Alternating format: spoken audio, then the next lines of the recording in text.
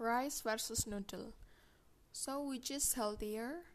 Basically, they are both sources of carbohydrates. As a comparison, 100 grams of white rice contains 175 calories.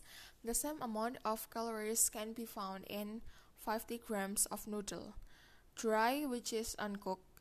So for the same amount, each 100 grams noodles will contribute more higher calories than rice. But when you ask which one is healthier, then the noodle or rice that you usually consume is more or less the same. Again, the type of the carbohydrate is more important than the intake amount.